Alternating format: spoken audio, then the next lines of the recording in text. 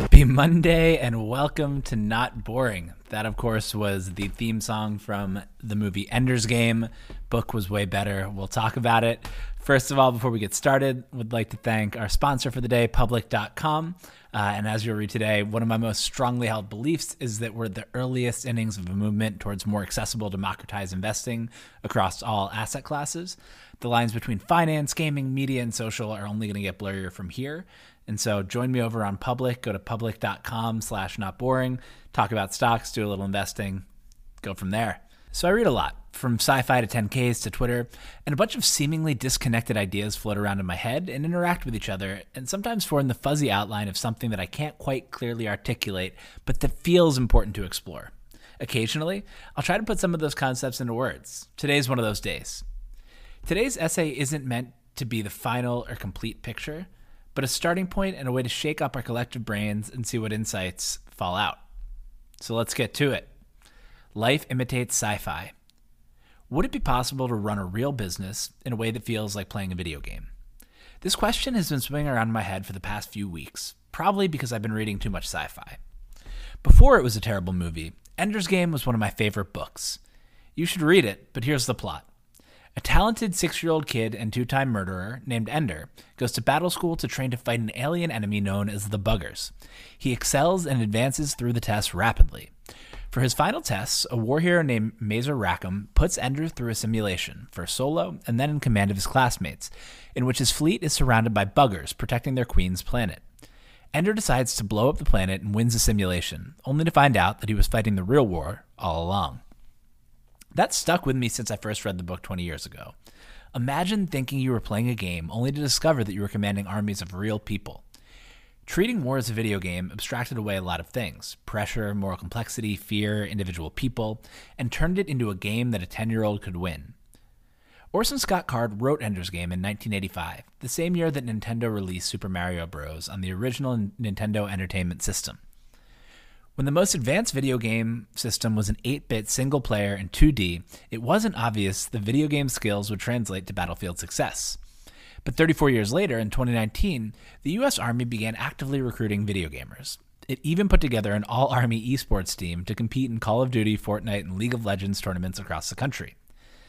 As war-based massively multiplayer online games, or MMOGs, became more realistic, and war is increasingly fought via drones, the skills required to be good at each are converging. And business has a history of following defense. Many of the once advanced technologies that underpin the economy today, from the internet to GPS, computers to digital cameras, were first developed for the military before being commercialized by private industry. Just as Ender's Game predicted video games' growing importance in war way back in 1985, Daniel Suarez's Demon novels described a future in which artificial intelligence runs the economy by controlling humans like video game characters. You should read that one too, but here's the PAX notes. When video game developer Matthew Sobel dies, he unleashes a computer program, the Demon, on the world. It infiltrates the computer systems of major corporations and governments, crippling them, while simultaneously coordinating the actions of demon-sympathetic humans on the darknet, an augmented reality layer that turns the physical world into a video game. By incentivizing humans with points, status, and credits, the Demon turns civilization into a video game and rebuilds a new economy from the ground up. Today, 3 trends are converging to make Suarez's version of the future possible. Video games are eating the world. Video games are worth more than the film industry already, and games are spawning thriving virtual economies. 2, business in a box. Software is replacing more pieces of every industry's value chain and making it easier to operate businesses at higher levels of abstraction. And 3, everyone is an investor. As more assets become more investable by more people, we move up another level of abstraction to the point where more of our work is a capital allocation game. Together, these 3 trends mean that Suarez's vision is possible, but instead of AI controlling humans like video game characters, humans will run business as a game. That means 1, game-like environments with real-world implications. 1 digital interface through which an operator or operators can run a business and lead people, like an MMOG. 2, a high level of abstraction. The business should operate at a high enough level of abstraction that goals are understood and important metrics are trackable and actionable, like numeric attributes, health scores, and points in a game. 3, persistent environment, liquid resources. Because of clarity around goals and metrics, players should be able to join and leave companies on demand, like Uber drivers with specialized skills, aiding in the quest when most useful. And 4, rewards based on skills and contributions. People should be able to join companies semi-anonymously via an avatar tied to a confirmed real identity that's not necessarily visible to the employee, and a company called Crucible is making this possible. People will be hired and rewarded based on trackable contributions instead of traditional credentials. At the simplest level, Business as a Game is just a shiny new interface on top of existing tools that makes work feel more fun. One way to think of it is, what if developers built business-in-a-box software in Unreal Engine? As it evolves, Business as a Game can mean new ways of allocating human, digital, and financial capital to projects, more seamless employment, and new ways of crowdsourcing, prototyping, and simulating products and business models. While the work will feel fun, challenging, and game-like, the consequences will be real. Money won and lost in the game will be real currency, and real products will be delivered to real customers. That said, Business as a Game is only possible in a world of relative abundance, where basic needs are met and we can afford to spend more time on creative and financial pursuits. Already, more business runs through software than ever before, and already, virtual economies are real and massive. According to Superdata, virtual marketplaces generated $109 billion in 2019, 85% of which came from the purchase of virtual goods. Virtual economies will only get bigger, and a metaverse like the one I described in Tencent Streams seems like an inevitability. Even before a full-blown metaverse, though, which may be decades away, software and financialization have already abstracted away so much complexity that certain businesses could be played like massively multiplayer online role-playing games. Instead of quick reflexes, though, the most prized skill will be capital allocation. Business as a Game seems far off, but the pieces are already in place. We just need to tie them together. Video games is more than games. Video games are having a moment. There are a few obvious reasons, some of which we've discussed before. We're all stuck at home due to the coronavirus, and video game usage increased 75%. Unity, the gaming engine that powers 53% of the top 1,000 mobile games, went public at a $20 billion market cap and revealed eye-popping numbers. Epic Games, which makes both Fortnite and the Unreal Engine, is in a battle with Apple over the tech giant's 30% App Store cut. Matthew Ball has been evangelizing, and people in finance are listening. Fortnite has been an absolute monster with over 350 million players and $1.8 billion in 2019 revenue. And more importantly, Fortnite hints at the possibility for games to be more than games.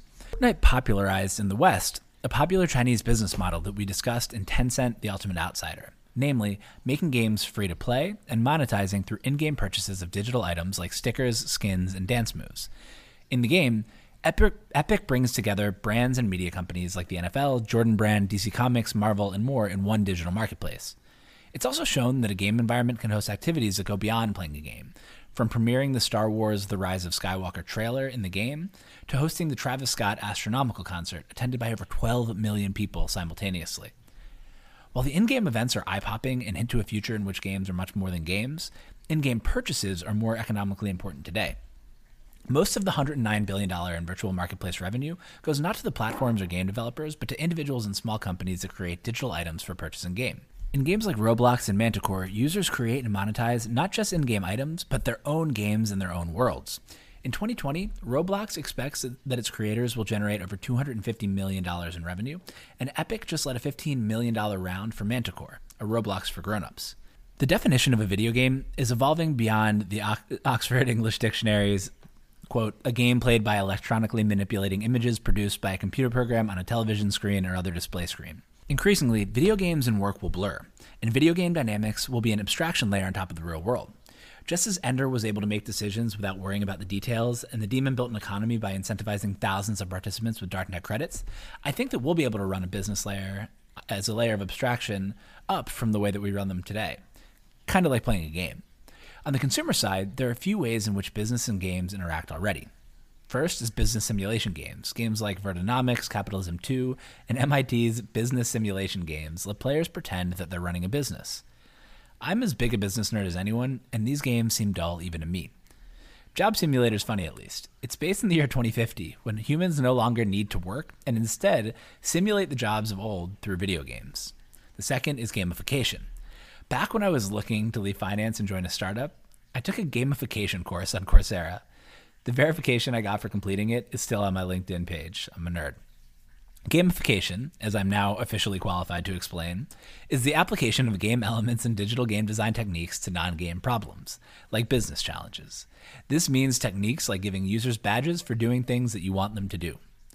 We've evolved since then, at least according to Superhuman CEO Rahul Vohra, who shared how to move beyond gamification with A16Z.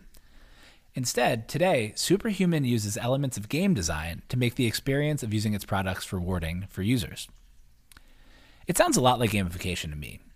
Either way, since so many companies building consumerized SaaS follow Superhuman's lead, game design, nay gamification, is once again in vogue.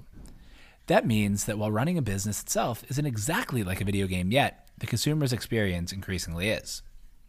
And third is virtual workplaces. COVID put the burgeoning virtual workspace movement into overdrive. In Zoom, Unity, and the quest to scale corporate drudgery, Mario Gabriel writes about the 3 approaches to replicating what the office does virtually. He talks about office as a territory, so a place, office as a to-do list, a way to get things done, or office as a serendipity machine, a way to have these interactions that Steve Jobs loved on the Apple campus that spark new ideas and let you enjoy time with your coworkers. But simulations, gamification, and virtual workplaces aren't exactly what we're after. Business simulations are just that, controlled environments with a small set of variables and no real-world consequences. Gamification simply uses game mechanics to make customers do the things that you want them to do. And VR in the workplace is just another environment in which humans can do the work that they would typically do in an office. The question we're after is whether it's possible to run an actual business with consequences outside of virtual worlds in the same way that you would play a game. So what it takes to run a business today.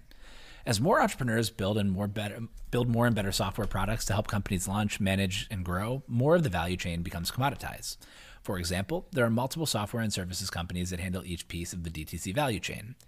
In Shopify and the Hard Thing About Easy Things, we discuss the idea that the commoditization of the DTC value chain means that it's harder than ever to stand out from the crowd. More software has another implication that we'll focus on today. Operators are running their businesses at ever higher levels of abstraction. What does that mean? Just like video games allow players to control their characters' moves by pressing some buttons, B2B software lets operators track and control things that entire teams of employees once did with a few clicks. And it's not just e-commerce. Venture capitalist Nikhil Basu Trivedi recently wrote about business-in-a-box platforms, including but not limited to Shopify, that enable new businesses to be started, managed, and grown using their products. These business-in-a-box companies all take a set of products someone would need to start a business in a particular vertical, bundle them together, and sell them to aspiring entrepreneurs. They abstract away the complexity of building a business and narrow the set of choices an entrepreneur needs to make. There are examples like Shopify, Substack, Teachable, Superpeer, MyVillage, Squire, Dumpling, and SmartHop. For Phyllis Schlafly, the character in Mrs. America, to send her anti-feminist newsletter, she needed to maintain a list of addresses, type up hundreds of copies, stuff in like envelopes, and send them out through the postal system. For me to send you this newsletter, all I have to do is open a new Substack post, spend 30 to 50 hours researching and writing, and hit send. Want to teach people guitar? You no longer need to start a school, rent a space, or put up flyers all around New York City like Dan Smith. Just set up a Teachable account, record what you know, set it live, and start making money. Even massive multinational businesses far too complex to run entirely out of the box are now designing products as involved as cars and buildings with the Unity and Unreal game engines, avoiding the time, expense, and imprecision of many rounds of physical prototypes. Modern software allows business owners and employees to do an increasing percentage of the things they need to do through software, and direct an ever larger amount of resources at the click of a button. Take Amazon's Mechanical Turk, for example. Previously, if you wanted people to perform a task, you had to source, hire, train, and pay each person separately. Today, you can access thousands of people's labor by typing a few keys. The same dynamic plays out in a more personalized way across platforms like Fiverr and Dribbble. Each of the pieces alone doesn't seem revolutionary. We've been able to contract small amounts of people's time for a while. Digital prototyping isn't new. We communicate with humans and bots in the same Slack window all the time. Software and automation are integral to modern business and have been for decades. From inside the day-to-day progress, it's hard to grasp the paradigm shift. But when you zoom out and look at all the pieces coming together, the possibilities get exciting. We're getting close to business as a game. So what would a business as a game look like? Business will start to feel like video games in simpler, single-player industries first and evolve towards more complex multiplayer industries over time. Just as video games evolved from text-based single-player games to the visually rich, massively multiplayer online games popular today, I believe the types of businesses we'll be able to run as if they were video games will start simple and single-player and become massively open over time. In some industries, we're almost there. Media. Ben Thompson has written about the idea that media businesses are the first to respond to new paradigms because of their relative simplicity. Take a single-person media business like Not Boring.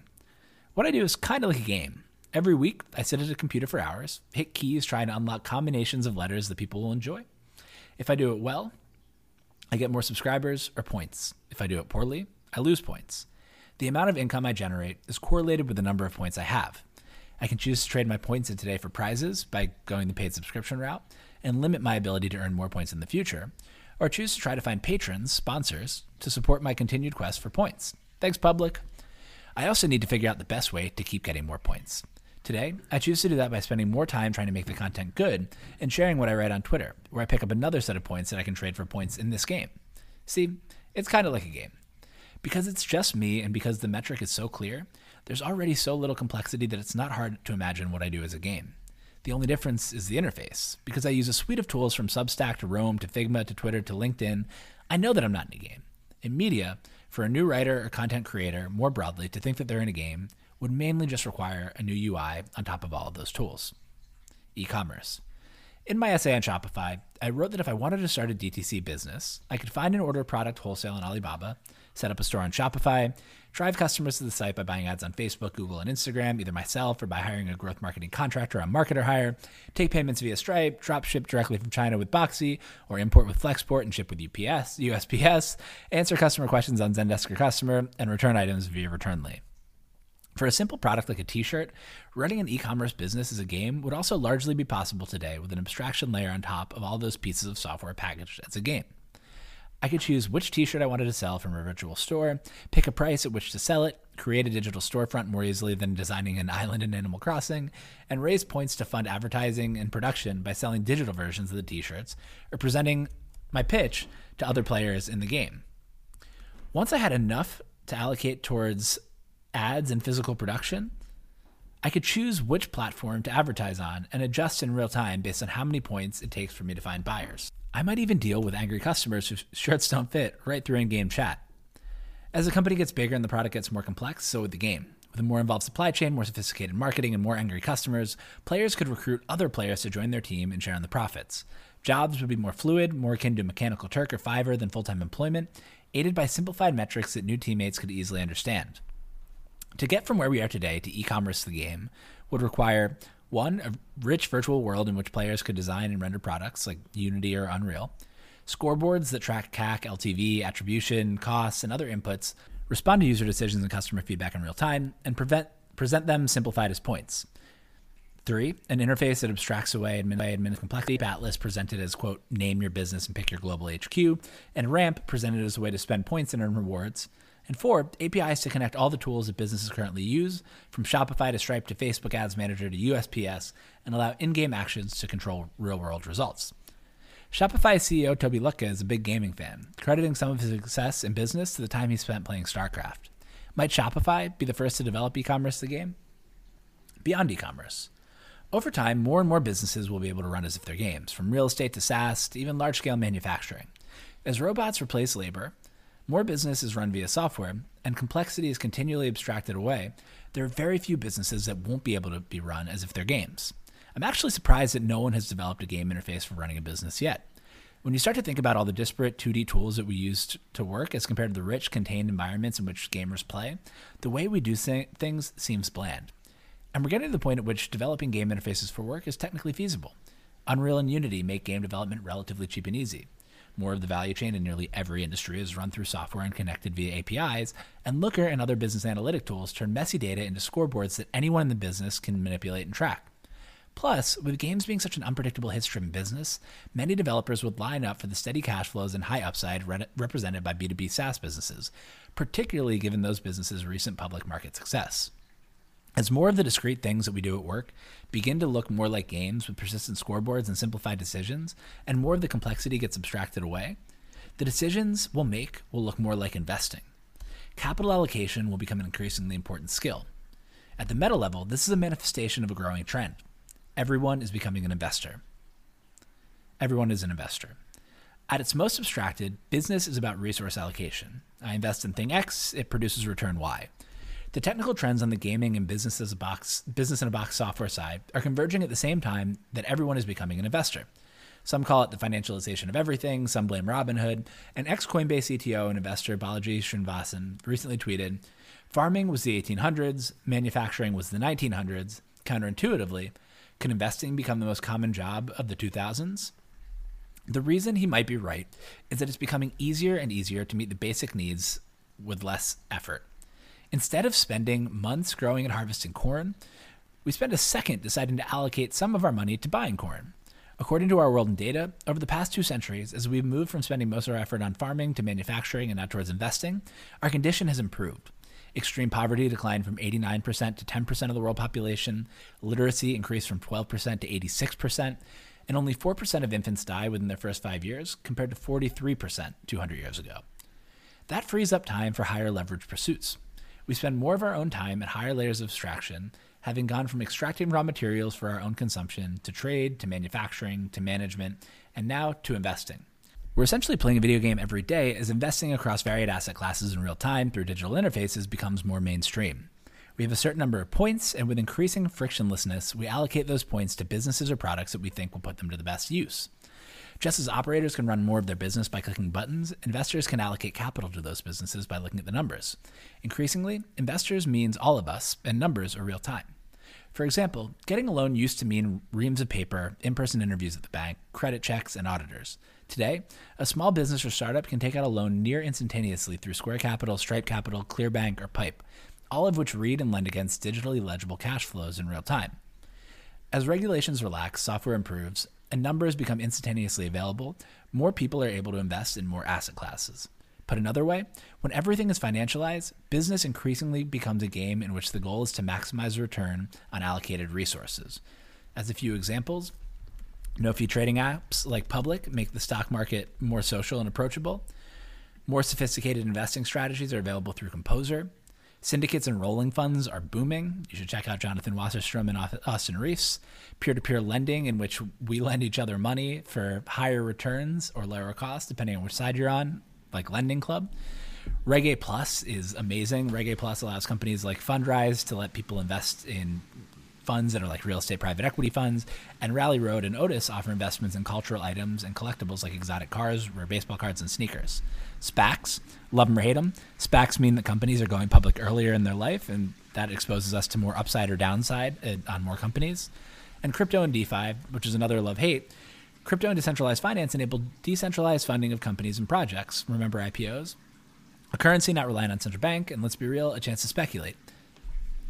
As more information and better tools for interpreting that information becomes available, investment decisions that once required a tremendous amount of time and research require less.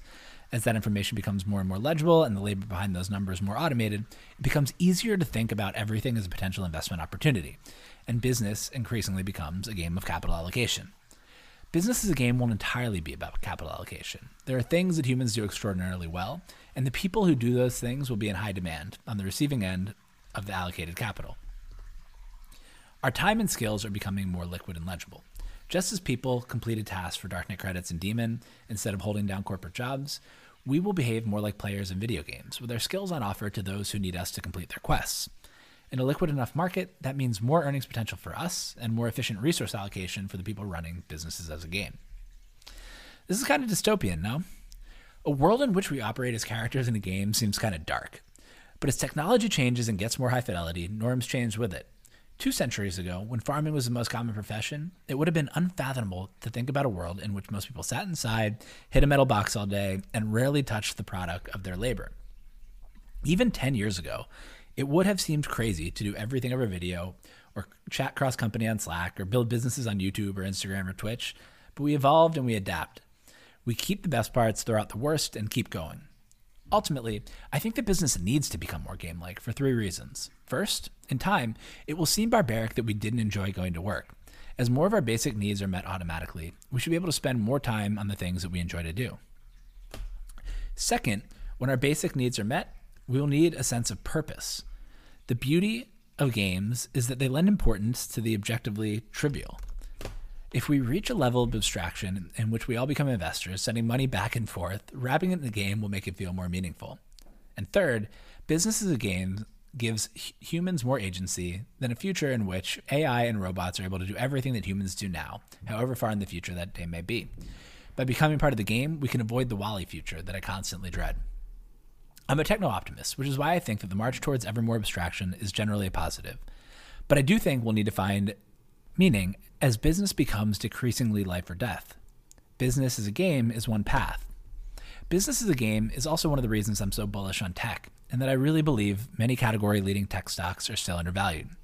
Companies like Tencent, Shopify, Snap, Stripe, Google, Nvidia, Unity, Amazon, and many more will benefit tremendously as not just the way that we shop, but the way that we run businesses continues to evolve and move online. I don't think that we've even scratched the surface of their potential, or that people will fully appreciate how big the leading tech companies are going to become. That's why it's fun to get a little weird and expand our universe of possibilities.